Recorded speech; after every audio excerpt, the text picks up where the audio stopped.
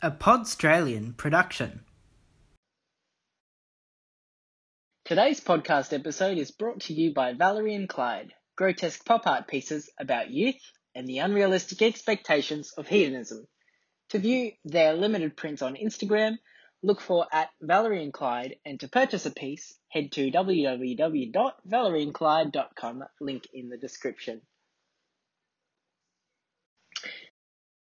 Aujourd'hui, le podcast est sponsorisé par Valérie et Clyde, un mouvement de pop art grotesque qui s'agit de la jeunesse et les expectations irréalistes d'hédonisme. Pour voir ce qu'ils nous offrent, jetez un coup d'œil sur leur Instagram @Valerie and Clyde, et pour en acheter une, va directement sur www.valerieetclyde.com, lien dans la description. Scanan. Oh, wow. I'll be listening. This week, I test my French skills with a friend on the other side of the globe. Aussie expat Lucy Renault has spent the past 2 decades travelling and living overseas and now resides in a small provincial town in Belgium, France. The second half of this interview is in French and was done completely off the cut with no notes or preparation. A last-minute decision that I have most certainly learned from, as you'll see me trying to book my way through 30 minutes of absolute. The first half of the episode, we chat careers, parenting, and life as an Aussie abroad in pandemic times.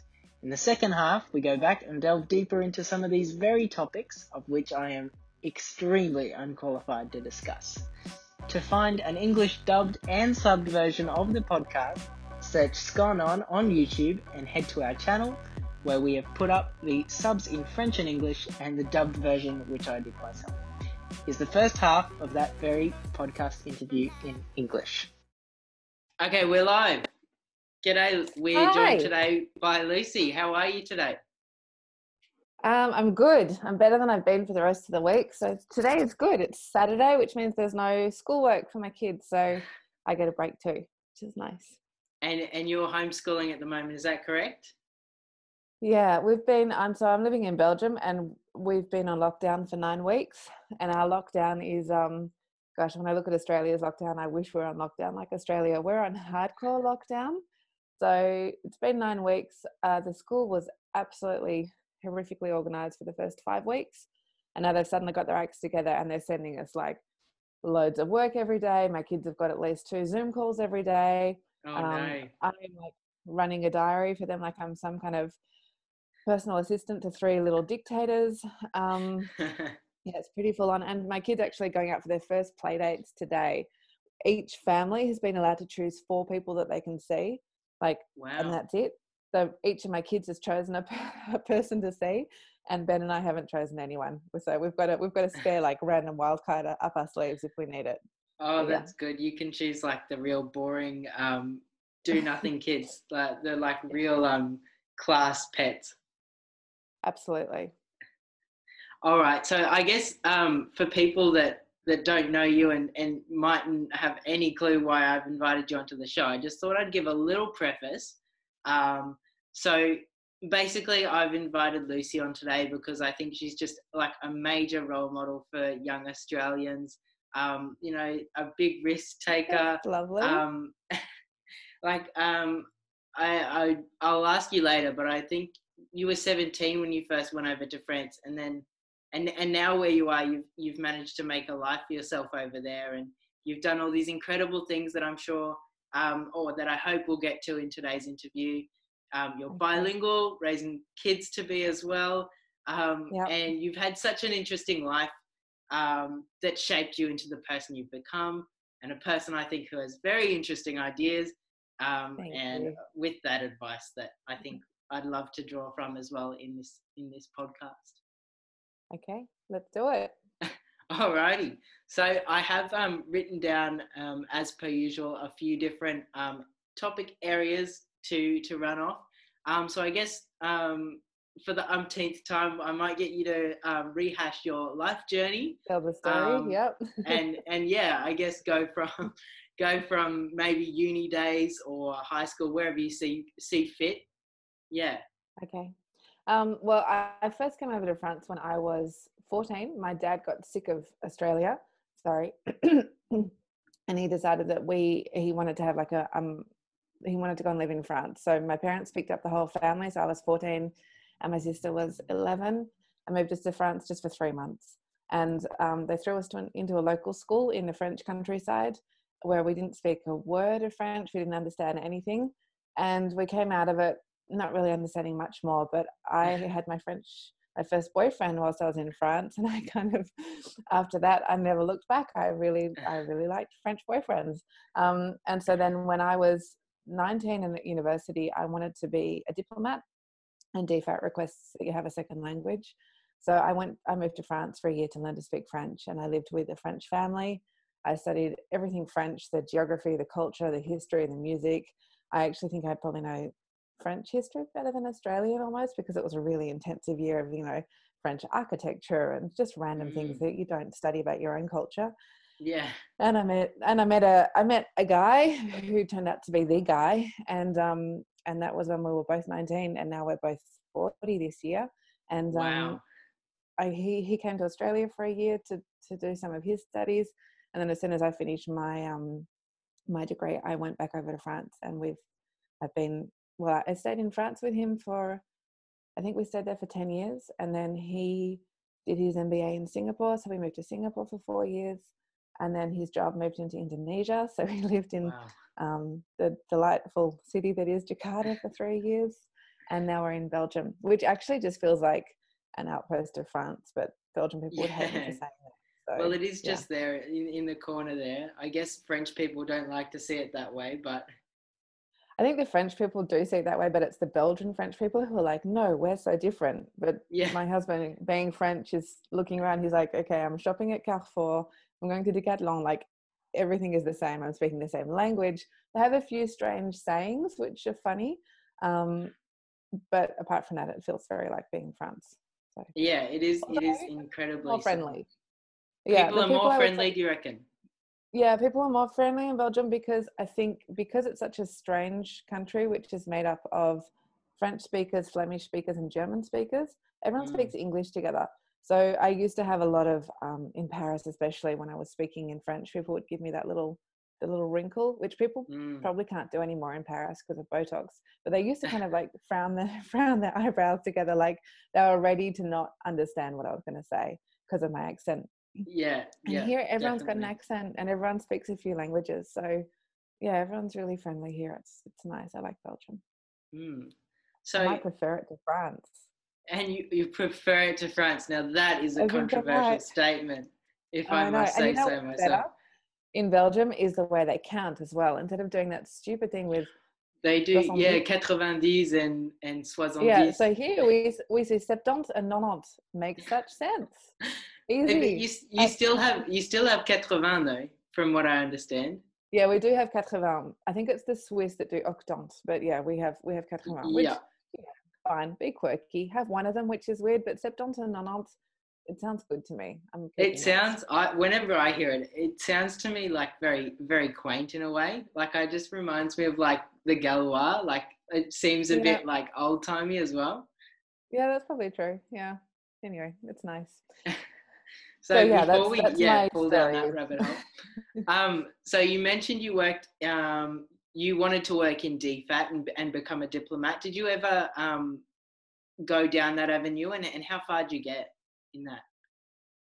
So I didn't go down working for DFAT as a diplomat very far, but what I did do was when I moved to France, I had 2 years as an illegal immigrant where I was on a tourist visa, and I was working as a nanny and as a school teacher. And then when we got married, things became official and I could actually work.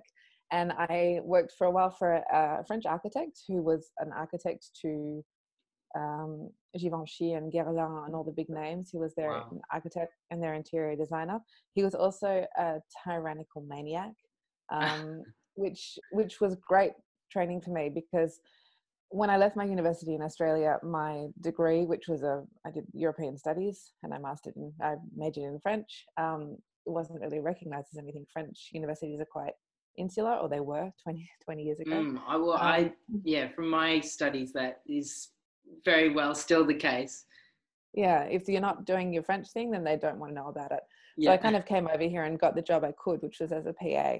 So working for the crazy architect as a PA put me in good stead to then apply for a job at the Australian Embassy as the personal assistant to the deputy head of mission, who was also the ambassador to UNESCO at the time.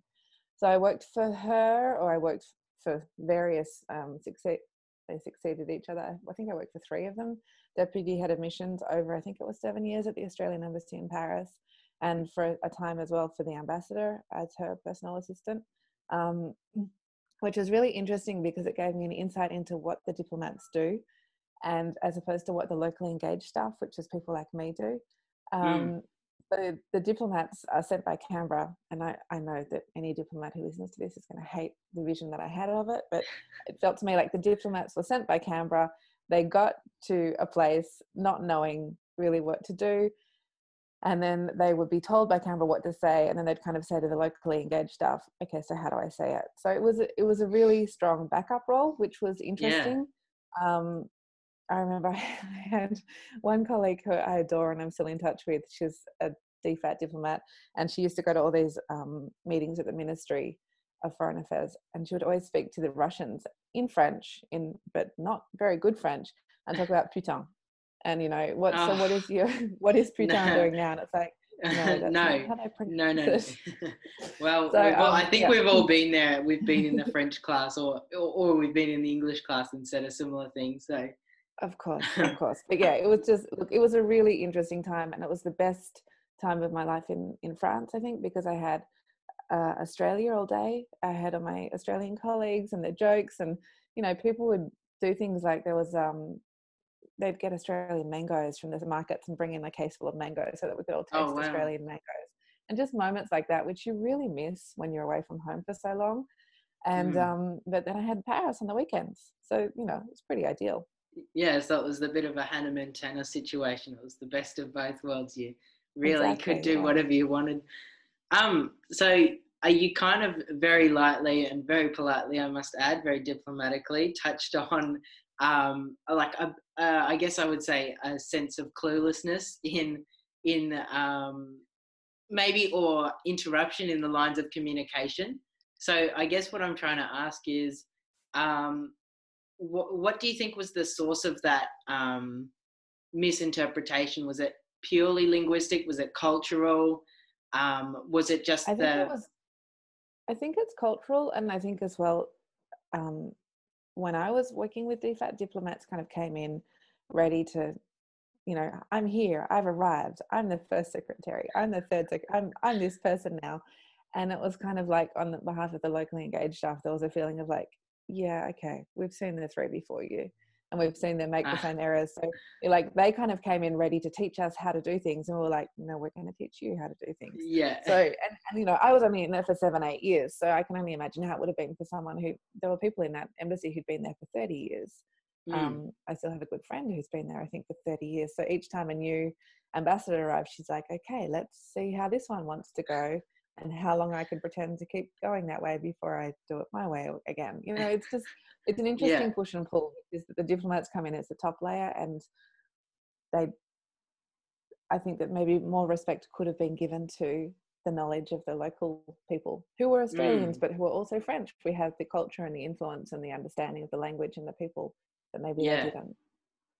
That said, the current ambassador to Australian ambassador to France is an awesome guy, and he was actually there at a lower position when I was there, and he used to hang out with the locals and with the locally engaged staff, and so I think he's actually got a really good, really real grip on life in France. I think he's doing an amazing job. He's awesome. Yeah, interesting. So how long do you think, on average, from your experience and from what you know, like a high level diplomat stays in their one post or their one position?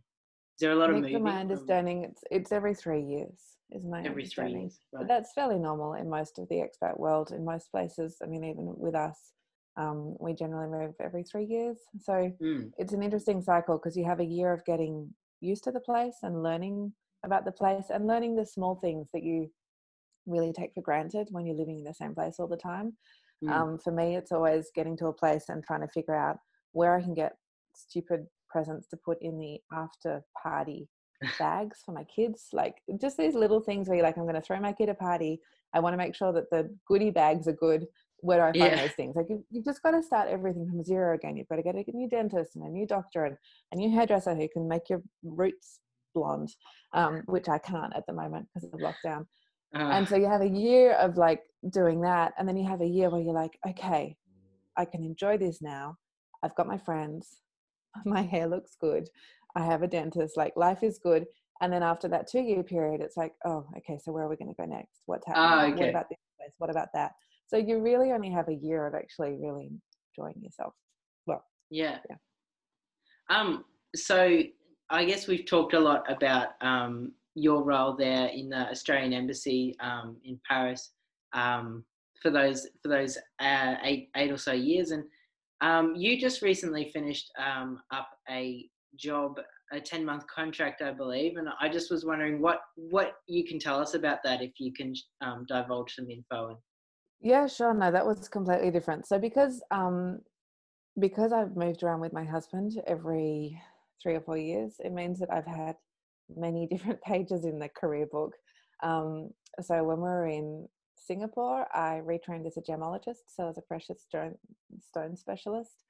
And then when we moved to Indonesia, I wasn't allowed to work because I didn't give visas to spouses. So because I couldn't work and because I was having kids at the time as well, I created a music school for kids because there was a gap in the market for that. Now I've come to Belgium and I've had to restart again. And to be honest, I'm getting a little tired of restarting every time we move. But the job that I've just done for 10 months was actually through a really lovely friend of mine who got in touch. She works for a company called Vestiaire Collective, which is a online sales point basically for luxury clothes. So if you've got, high-end clothing and you don't want it anymore, then you put it on there and they sell it. Yeah. And they so send it on to people.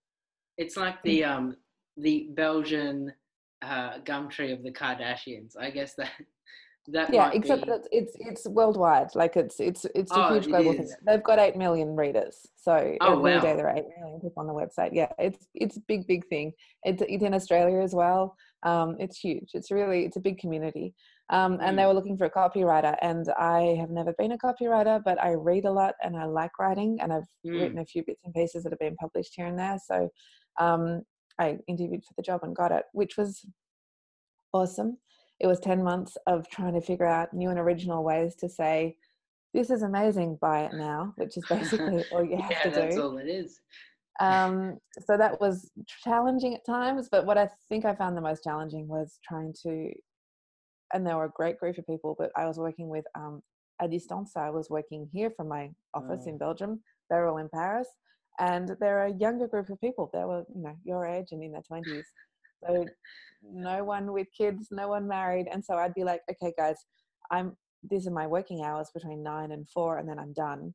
And every day at like 3:45, they'd be like, we have a fashion emergency. We need you to write this, this, and this. And I'm like, I'm picking up the kids from school. I've got homework. I've got this.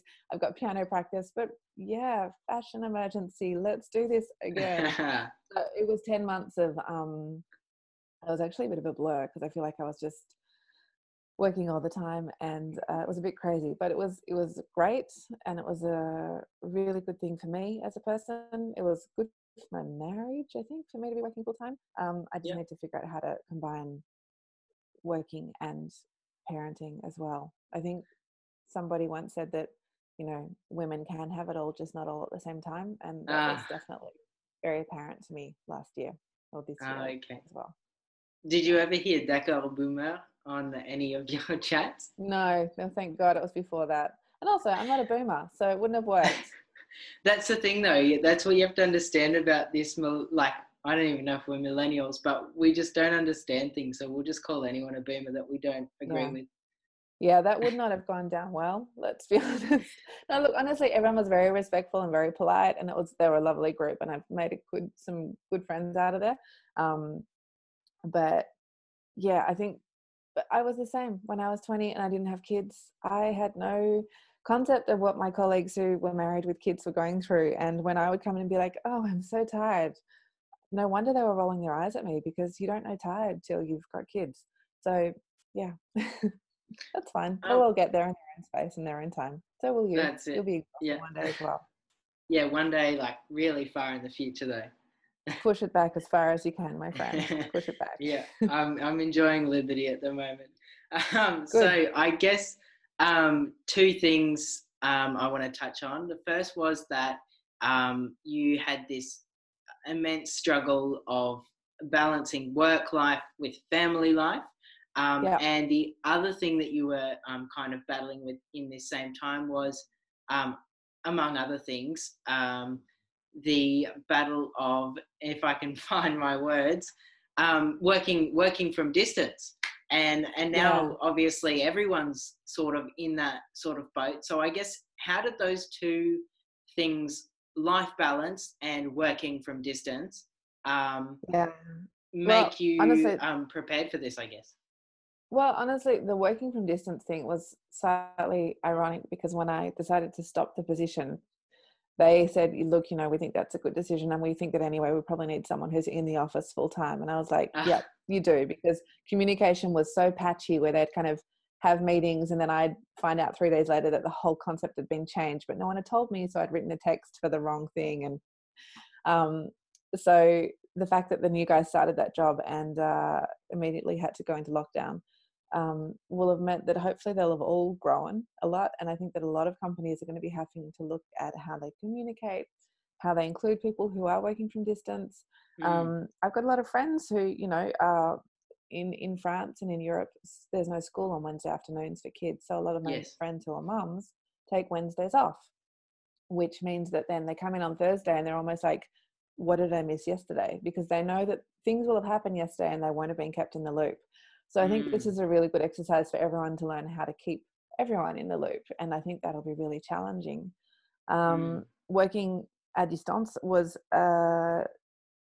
trying, as I think everyone's finding out now, because you don't have to stop. There's no boundaries, there's no yeah. limits, there's Yeah. no stopping.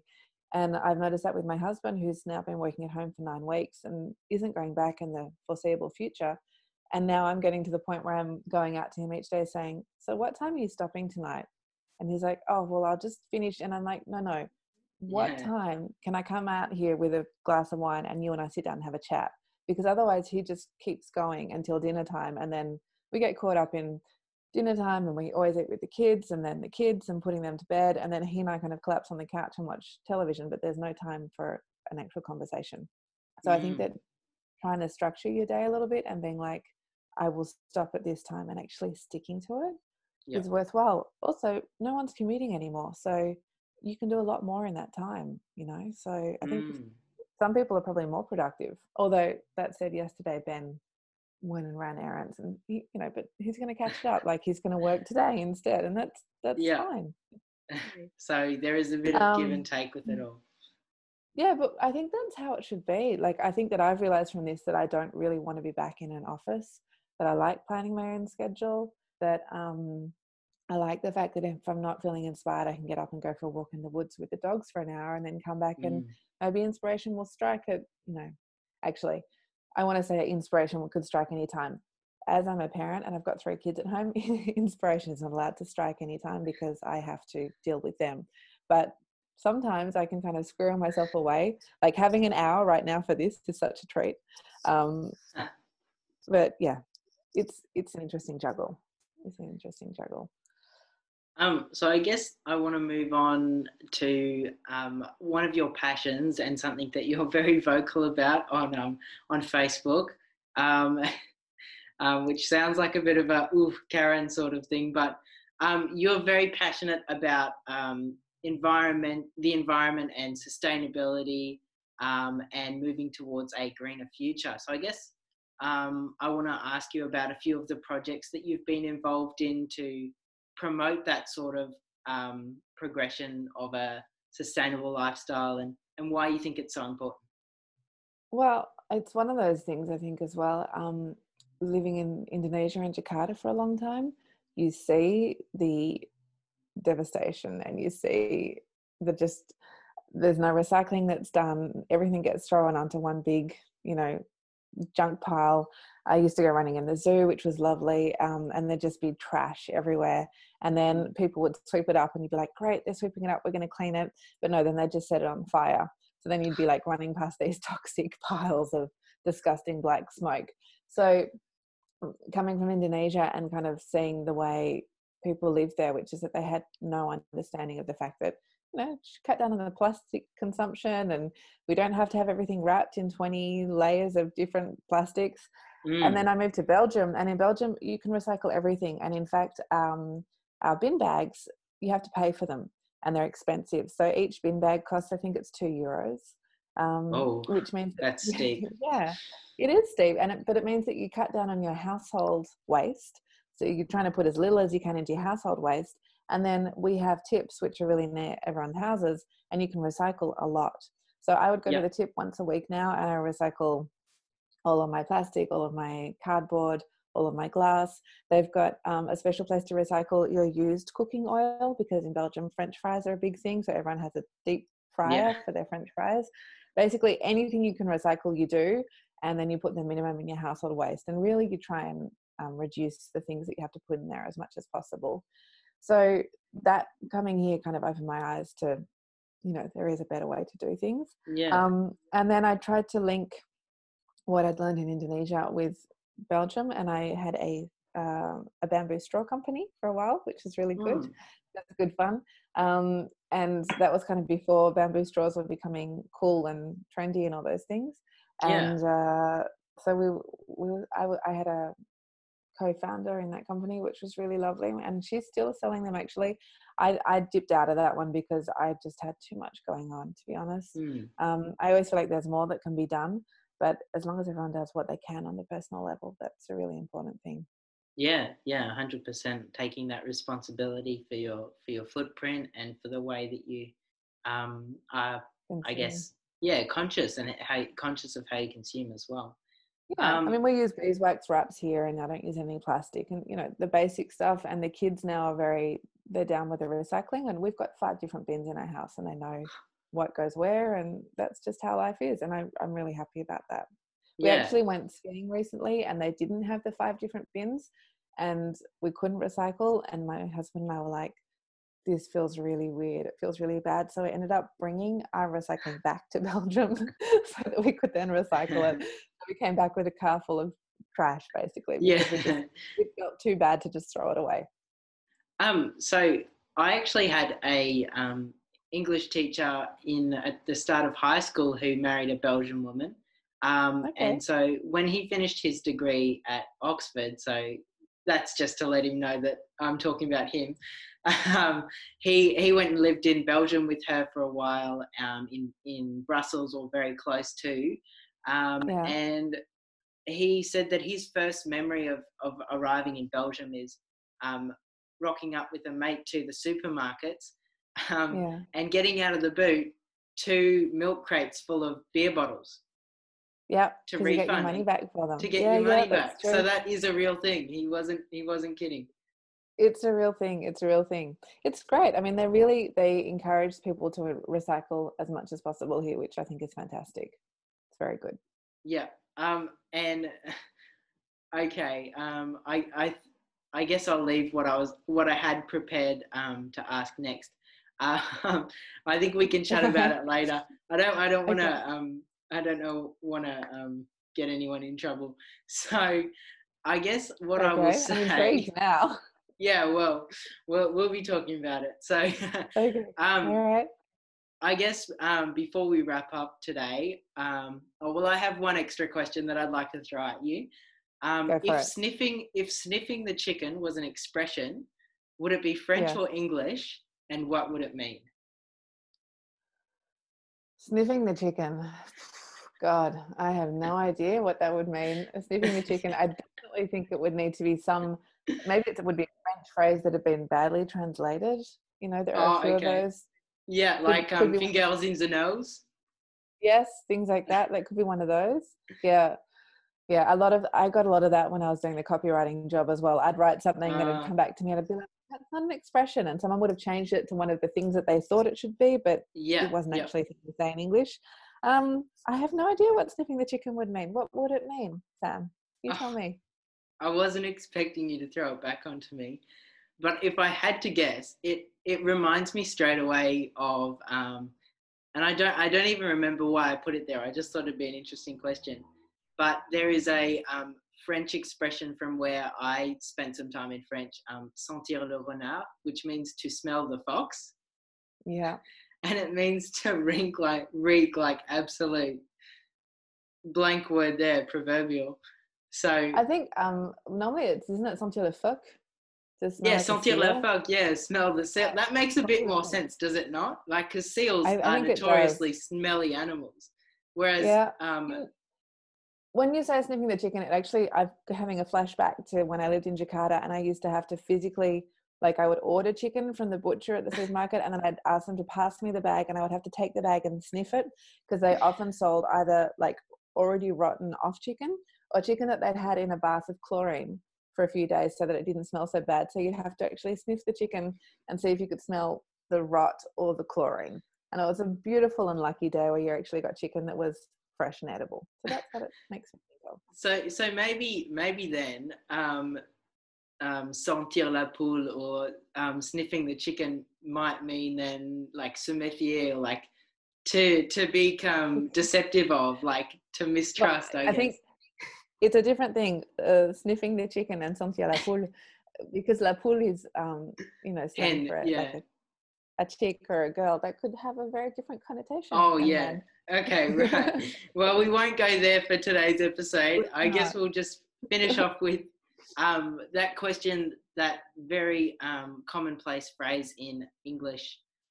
Is hindsight 2020? I've been asking this to everyone on the show and kind of just trying to tie it back into how things are at the moment. Like everyone's not too sure how we're faring, what's going to be the future for us. So. Look, it's a really good question, and it's one I've been going over a lot actually over the last few weeks, where I've been thinking, what would I have done differently? Looking at the situation I'm now in, where I have been struggling in the last few weeks, to be honest, with the fact that my husband's able to lock himself away in the office full time, and my role is basically as maid and butler and chef, and looking at my career, so to speak, and where I went wrong and what I would change. So I don't know if hindsight is 2020, but I know that I'm definitely rethinking about what I could have done and different paths I could have taken, but then realizing that if I had taken them, I wouldn't be where I am now. It's kind of very reminiscent of the Robert Frost poem, The Road Not Taken, which is that you're always going to look down two paths, you're going to make a choice, and as much as you want, you can never go back and go down the other path because things will have changed. So yeah, I don't know. It's hindsight's getting a workout at the moment, I think, for a lot of people, that's for sure. Yeah, definitely. Well, look, thank you so much for coming onto the show. It's been an absolute pleasure to have you today. You're very welcome. Dans ce nouveau épisode, je teste mes connaissances langue française avec une amie à l'autre côté du monde. Expatriée australienne, Lucie a passé les dernières décennies à l'étranger et maintenant elle se réside dans un tout petit ville belge. La première partie de notre entretien s'est déroulée en anglais avec des questions préparées et tout le bordel qui le suit en français. Dans la partie anglaise, on parle des métiers, l'éducation des enfants et la vie à l'étranger en tant qu'expatriée australienne dans une pandémie. Dans la partie française, c'est un peu toujours la même chose. Pour retrouver les versions français sous-titrées et doublées de la première partie, retrouvons la chaîne YouTube à Scanon, S-K-A-N-A-N. C'est Scanon, S-K-A-N-A-N. Le voilà, la deuxième partie française. Allez-y. Donc, on est ici avec Lucie Reynaud. Elle habite maintenant à Belgique, en fait. Ouais. Où est-ce que vous habitez exactement en Belgique?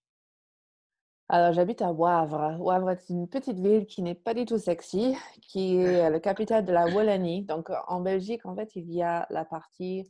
il y a Flandre, il y a la Wallonie, il y a Bruxelles. Et Bruxelles est dans la partie Flandre, mais ça parle français. Donc, c'est très, très compliqué. Moi, je suis dans la partie wallonne. Donc, ça veut dire que pour aller au bureau, je suis dans la partie où on parle français, la Wallonie. Je traverse la Flandre, où donc, du coup, tous les affiches sont en flamand et tout le monde parle flamand. Et hop, j'arrive à Bruxelles, où de nouveau, on parle français. Donc, à 6 km de chez moi, il y a des restaurants en flamand avec la carte qu'en flamand, pas de français. Oh. Si jamais j'ai besoin de commander un café, il faut le faire en anglais parce que les gens ne veulent pas parler en français. Et voilà, donc c'était un petit pays que j'aime beaucoup, mais qui est assez bizarre. Voilà. Donc, je suis à la Ouais. campagne, en fait. Donc, il y a des vaches tout près. Ma fille peut monter son cheval tous les jours. C'est Ah. une existence assez agréable. Et vous avez un cheval à vous-même? Ma fille a un cheval, oui. En fait, on était en Indonésie pendant des années où on avait un chien. Et puis, ma fille a récupéré un chat juste avant de partir. Donc, on est arrivé ici avec un chat et un chien. Et Ah depuis, non. on a maintenant encore un chien, le cheval. Et mon fils a eu pour son 8e anniversaire un hamster parce qu'il voulait son propre Oh animal à non. lui. Donc, ça s'agrandit chez moi. Non, mais c'est fou, c'est comme un zoo là. Oui, Donc, ça devient un peu.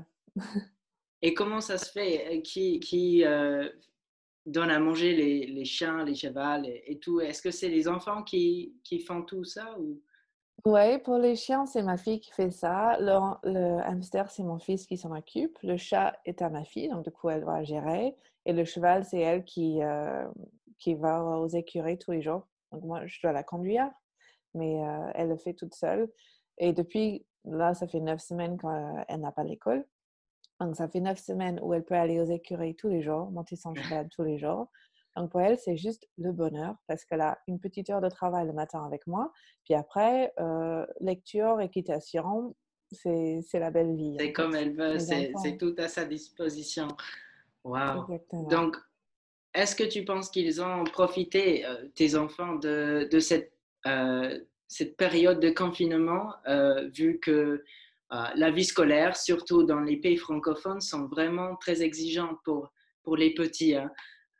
Oui, c'est Qu'est-ce que vous vrai. en pensez?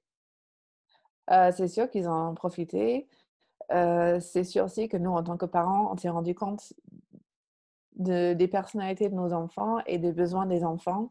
Ouais, Donc, on a vu qu'on a un petit dernier qui, lui, est sérieux, qui s'applique, qui fait vraiment ce qu'il faut, qui travaille dur, qui sait qu'il a des choses à faire et qui le fait bien. On se rend ouais, compte que notre fille qui a 11 ans, elle aime bien la procrastination. Donc, du ouais, coup, elle va tout faire pour ne pas faire son travail. Et on s'est rendu compte aussi que notre enfant au milieu s'ennuie beaucoup et que je pense qu'il est un peu comme toi, où il est assez doué pour beaucoup de choses. Et du coup, les choses qui sont ennuyeux et qui l'emmerdent, il n'a pas envie de les faire. Donc, du coup, il résiste. Donc, ça a été ouais, une bonne expérience pour nous d'apprendre plus sur les enfants. Et je pense que c'était une bonne expérience pour eux aussi. Mais bon, c'est sûr qu'il y a eu pas mal de conflits aussi parce que moi, je suis pas prof. J'ai jamais eu envie d'être prof. Et quand eux, ils me disent non, j'ai pas envie de faire ça, je suis là à leur dire mais moi non plus, j'ai pas envie de faire ça. Voilà. ouais, mais Ouais. il le faut, évidemment. Donc, du Oui. coup, vous, Lucie, vous êtes un expatrié australien. Et Oui. ça fait beaucoup de temps, ça presque 20 ans depuis que tu t'es déménagé en Europe. Oui. Vous avez Oui. vécu dans plusieurs pays en fait. Mais ce que je veux dire, euh, vous êtes bilingue et vous élevez vos enfants pour parler le français et l'anglais bilingue. Donc, comment faire pour élever vos enfants comme ça? Alors, je suis bilingue. Je sais pas si j'oserais me dire ça. Ouais, Je me débrouille. Je parle bien en français. Je suis à l'aise et je peux lire en français. Par contre, quand il s'agit d'écrire un email ou quelque chose comme ça, c'est un peu moyen. ouais, Ça passe, mais maintenant, je m'en fous et je fais plein de fautes. Et quand j'envoie des messages sur WhatsApp à ma belle-sœur, elle doit se dire pendant un moment, mais qu'est-ce que c'est que cette femme qui sait toujours pas bien écrire après 20 ans? Mais bon, je m'en fiche un peu.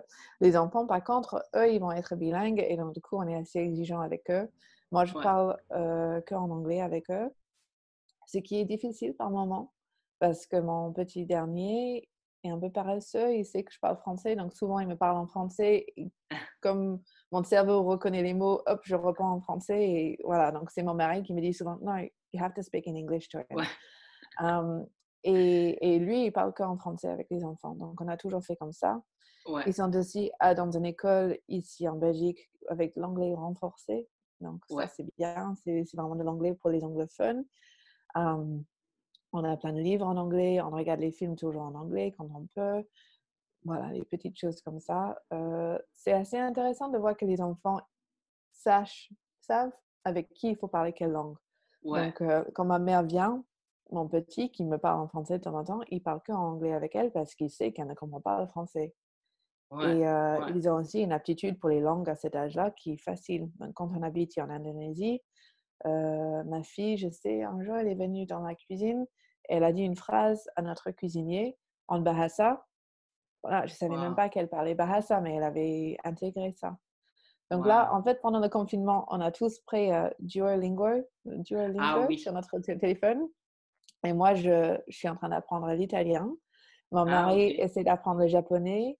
Ma fille et un de mes fils font l'espagnol. Et puis, j'ai mon dernier qui fait le flamand, le ah le néerlandais. flamand, mais est-ce que je ne savais pas du tout que c'était possible sur, sur Duolingo d'apprendre le flamand.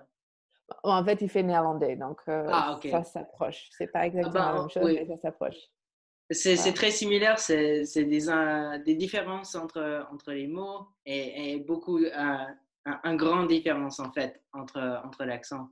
Mais oui, Ouais. c'est cool que vous appreniez toutes ces langues à la maison. Bon, Et on ne les sait pas si enfants, ça va durer ou pas, mais ouais, euh, donc à la maison, vous êtes bilingue et au lycée aussi, c'est l'anglais renforcé. Donc, oui. est-ce qu'ils ont à l'âge où ils devraient apprendre une deuxième langue européenne ou est-ce que c'est plutôt au collège qu'ils font ça? Alors, ma fille va entrer en secondaire l'année prochaine. Et normalement, tous les enfants belges normaux apprennent une deuxième langue. Donc, pour elle, à son école, ça sera l'anglais. Donc, ça sera français plus anglais. Ah, Et je pense que c'est quand elle aura 14 ans, donc Year 9 pour nous, où elle doit hmm, apprendre une troisième langue. Et normalement, ça doit être le flamand. hmm, Mais comme on ne voit pas trop l'utilité du flamand, je suis désolée, s'il y a des flamands qui écoutent, mais on ne voit pas trop l'utilité. Elle commence l'espagnol maintenant et on va essayer de faire pour qu'elle puisse faire l'espagnol à la place. ouais, Parce que c'est certainement très beau et très utile si on habite en Belgique, mais je ne pense pas qu'on va passer toute nos vies en Belgique. Donc, ouais. c'est peut-être plus utile d'avoir l'espagnol comme troisième langue. Ouais, c'est vraiment une langue internationale, vu que c'est l'Amérique du Totalement. Sud, c'est aux États-Unis, c'est en Espagne, bien évidemment. Et Bien donc, évidemment. il y a beaucoup d'utilité avec cette langue-là. Oui. Donc, une autre question, pendant le confinement, vous passez beaucoup de temps avec les enfants. Donc, Yes. sans être, sans être prudent, je veux dire, est-ce que tu en as marre de tes enfants? Qu'est-ce que tu fais pour Oui. passer le temps? Non, non, j'en ai clairement marre de mes enfants. Et j'en parlais avec des copines l'autre jour parce que là, en fait, ça fait 9 semaines qu'on est en confinement. Et d'habitude, on a 9 semaines de vacances, les grandes vacances d'été, de juillet à fin août, c'est 9 semaines. Et à la fin de ces 9 semaines, on en a toutes marre de nos enfants et on a envie qu'ils retournent à l'école. Et normalement, on aurait eu des vacances où on est parti quelque part. Les enfants auraient eu des camps scolaires où ils partent faire des stages pendant une semaine, 2 semaines. Ouais, Donc, normalement, tu as 9 semaines de grandes vacances où tu as quand même des moments sans tes enfants et tu en as marre. Là, ça fait 9 semaines, c'est nuit et jour et ça ne va pas s'arrêter parce que là, il y a 4 semaines et puis après, c'est les grandes vacances, donc on n'est même pas à la moitié. Je ne serai pas seule sans mes enfants jusqu'au mois de septembre. Et là, c'est encore peut-être, parce qu'on ne sait pas si la rentrée de septembre, ça se ah, fera ok. ou pas. Ah, Donc donc on oui, attend. j'en ai marre. J'en ai marre. Euh, c'est dur de ne pas l'exprimer par moment. Je suis quelqu'un je suis assez extrovertie, donc j'aime bien passer du temps avec tout le monde, mais après, j'ai besoin de silence. Et Ouais, en fait, c'est ce manque de silence qui est difficile parce que J'ai 2 garçons âgés de 6 ans et de 8 ans et ils font du Ah, bruit en permanence. Ils ne se taisent jamais. Donc c'est là où vraiment on a un peu du mal. ouais. Voilà, tout ce que j'ai trouvé pour l'instant, c'est que j'ai trouvé un coin isolé du jardin où je me mets pendant 1 heure ou 2. Non, non, je disais juste que là, trouvé un coin isolé du jardin, je me mets là-bas et je lis mon livre jusqu'à qu'il me trouve et comme ça, j'ai une petite pause de temps en temps. Mais Ah, bon, c'est sympa d'avoir ce moment avec eux aussi. ouais. Donc, vous avez mentionné aussi que ta, ta fille, elle est à l'âge là où elle doit se préparer pour des grands examens. Eh bien Oui, notamment en Belgique, il y a le CEB. Et pour ceux oui. qui ne connaissent pas, c'est très similaire aux examens finaux en France. Il faut faire pour passer au lycée, mais Mhm. je crois que c'est pour le niveau passé au collège. Est-ce que j'ai raison? Alors, nous, on a primaire et secondaire, donc c'est ce qui Ah oui, correspond donc à... Elle est en Year 6 en Australie, elle va passer en Year 7. Voilà. ok, donc c'est la même chose. Bah, en fait, c'est pas du tout la même chose, mais c'est très similaire des examens finaux en France pour passer au lycée, mais vu qu'il n'y a pas de lycée en Belgique, c'est beaucoup plus similaire au pays, bah, au système canadien, au système D'accord. de Suisse aussi. Donc, peut-être que je ferai une vidéo un jour pour expliquer les différences entre les systèmes. Mais ma OK. question, pour revenir à la question avant, avant de partir Oui. loin, qu'est-ce que tu fais pour préparer ta fille pour le CEB? Comment tu gères l'enseignement à domicile au quotidien? Alors, je ne fais rien pour la préparer au CEB parce que le CEB a été annulé. Ah, Voilà. ok. Et ça Donc, fait... ils ont annulé. Ils ont décidé il y a 4 semaines d'annuler le CEB Ok, puisque les enfants ne sont pas à l'école. Ce qu'ils vont faire, c'est qu'ils vont prendre les notes de l'année passée et du début de cette année pour voir si les enfants peuvent aller en secondaire ou pas. Donc, ouais, c'est un, pour elle, c'est pas, ça l'inquiétait pas plus que ça, mais je sais que c'est quelque chose qui inquiète beaucoup de parents et beaucoup d'élèves. Et donc, du coup, je crois que j'ai des amis qui sont soulagés qu'il n'y aura pas de CEB. ouais, Ah, bah, elle s'inquiétait pas trop. Euh, voilà. Donc, moi, je ne fais rien. Honnêtement, je fais ce que je peux pour qu'ils sont à jour dans le travail que l'école les envoie, ce qui ouais, n'est pas beaucoup. Et à part ça, je pense qu'ils apprennent, j'ai envie de dire, ils sont en train d'apprendre plein de choses qui sont différentes de ce qu'ils devraient apprendre à l'école, ouais, mais ce sont des choses qui sont importantes. Mon fils de ouais. 8 ans maintenant sait faire des œufs brouillés. Écoute, tant mieux. Voilà, moi Ah, j'ai appris ça plus tard dans la vie, mais ils sont en train d'apprendre des petites leçons sur comment s'occuper, comment on fait son lit, comment on met le linge, des trucs qui ouais, sont utiles pour vivre et peut-être ouais. aussi Comment ne pas importants que ce mourir qu'ils de auraient. faim? Ouais, Voilà, mais c'est des choses où comment être un peu plus autonome, ouais, c'est très important qu'on le sent aussi. Donc, ouais, ouais, ouais. ils apprennent ça plutôt que le mathématique. Ouais, c'est ça.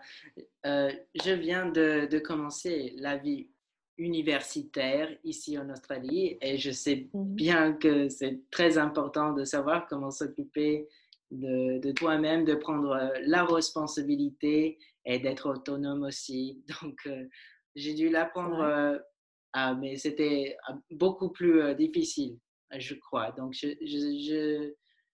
oui, je vois la mérite hein, Je pense que d'apprendre c'est ça. important. Je sais que j'ai appris qu'à UCLA aux États-Unis, maintenant, ils font un cours qui est obligatoire pour tous les nouveaux entrées en université qui s'appelle Adulting. Et c'est juste pour apprendre aux gens, voilà, comment tu fais ton linge, comment tu fais pour ne pas dépenser plus que tu gagnes. Et c'est des choses que, je sais pas, peut-être c'est une génération qui n'a pas appris ça avant, mais voilà. Ouais. Alors, pourquoi vous pensez que la nouvelle génération n'apprend pas ces choses de s'occuper d'eux-mêmes? Est-ce Je qu'il y pense a que une c'est change parce de que culture? non, je pense qu'il y a une pression maintenant qui est sur les parents qui n'a pas été là. Je sais que quand ma mère était parente de moi, euh, elle n'avait pas besoin de tout faire pour moi. Il Hmm, suffisait juste qu'elle soit là. elle n'avait pas besoin de m'occuper, de me stimuler, de jouer avec moi, etc. Elle vivait sa vie, je vivais le mien, elle me nourrissait, mais j'étais pas le centre de son monde. Maintenant, j'ai Ouais, l'impression qu'en tant que parent, il y a une espèce de responsabilité où je devrais cultiver la créativité de mes enfants, je devrais les stimuler, on doit faire ouais, ceci, je devrais faire des gâteaux avec eux. Et c'est devenu un rôle de parent où en fait, moi, je suis au centre et eux, ils tournent autour de moi. Mais ouais, après, un jour, ils comme le partent, soleil. ils ne savent pas comment faire. Voilà, et Ouais, donc, j'ai pas envie d'être leur soleil à ce point. J'aime bien qu'ils m'apprécient, mais c'est important aussi pour eux de savoir jouer tout seul, trouver leurs chaussettes sans que je leur montre, tu vois, des trucs comme ça. ouais, On travaille beaucoup sur ce genre de choses en ce moment. ouais, ouais, ouais. Et cela me rappelle d'un post que tu as mis sur Facebook, bien évidemment. Oui. Bah, je crois que vous avez dit euh, mon My école, children's school is yeah, killing my children's feminism. school is ruin la féminisme. C'est un Euh, grand, vous avez prétendu un grand chose là, mais vous pensez que vous avez raison. Je pense Pourquoi? qu'il y a, mais je pense que c'est juste un côté où on a une attente des mères, et pas des pères, mais des mères. Ouais, Voilà, ton enfant devrait venir à l'école avec un costume de oiseau fait à la main, etc., etc. Non, je suis, si honnêtement non, j'ai envie de travailler et d'avoir un vrai travail à plein temps qui ouais, est équivalent à celui de mon mari, je ne vais pas mhm, passer ma nuit à faire des trucs avec des plumes d'oiseaux.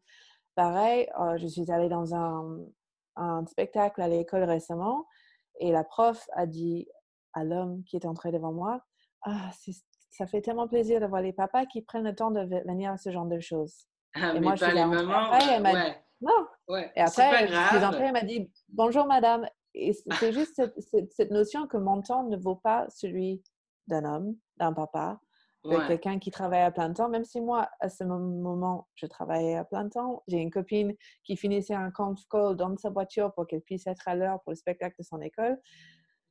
Il n'y avait pas de reconnaissance et j'en ai juste un peu marre qu'on dise que les hommes qui hmm. font la moitié du boulot d'être parents, Ouais, oh, ils font c'est la moindre incroyable, c'est de super. travail, ouais, et ils Voilà, sont, ouais, mais je trouve qu'on est deux pour faire un enfant, après il faut être deux pour s'en occuper. Et s'il y c'est en a ça. une qui le fait, et après il y en a un qui de temps en temps arrive et on dit, «Oh, mais c'est tellement bien, tu as fait quelque chose pour ton enfant.»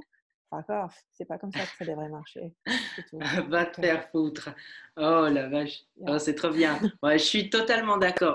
Bah, si vous avez deux parents, donc oui, c'est la moitié. Il faut faire de l'égalité de cette situation. Bah, j'avais Mais une c'est bien, question. ça veut dire qu'il y a de l'espoir pour la génération suivante, si tu es d'accord, c'est bien. Oui. Donc, vous avez dit qu'il y avait une madame qui vous disiez bonjour madame, et puis il y avait un homme qui s'est entré. Elle a dit, qu'est-ce qu'elle a dit? Elle a dit, Elle oh, a dit, ben c'est c'est tellement tellement bien bien, ouais, que de voilà, que voir, les papas prennent le temps de venir, etc., etc. ouais. Ouais, Donc, ma question de nos jours progressistes, là où on est beaucoup plus, on se rend compte que qu'on a des avocats femmes, on a des femmes dans des grandes positions qui prennent des rôles majeurs dans la société et ouais. dans le main-d'œuvre. Bah, est-ce que tu penses que c'est la minorité qui fait la madame à l'entrée ou est-ce que c'est toujours une culture qu'il faut changer bah, oui, dans la société, quoi. Honnêtement, c'est une question qui est très difficile. Je pense qu'il y a plusieurs choses. Je pense que cette dame à l'entrée, qui était la prof d'un de mes enfants, elle, peut-être, elle venait d'une génération encore plus âgée que le mien. Donc, Ouais. elle aussi, c'est une autre façon de penser.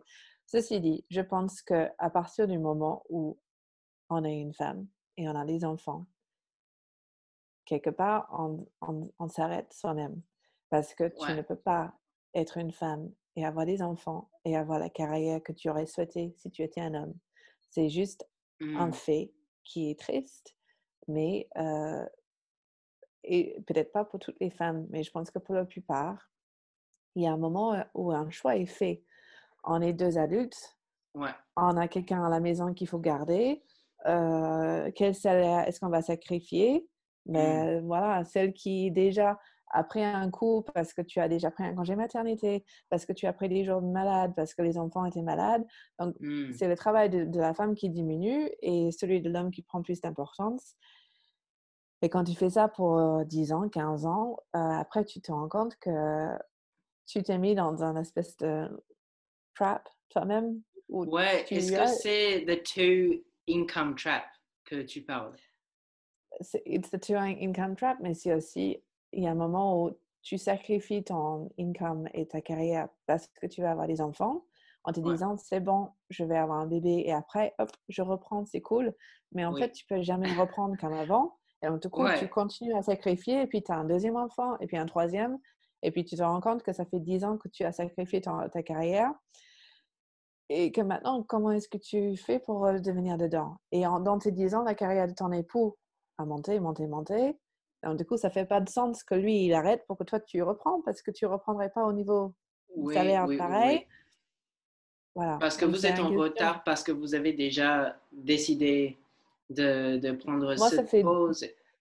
ouais, ça fait 12 ans que je n'ai pas travaillé dans une boîte avec un salaire fixe tous les mois, sauf là, Ouais, ce contrat que j'ai fait pendant 10 mois.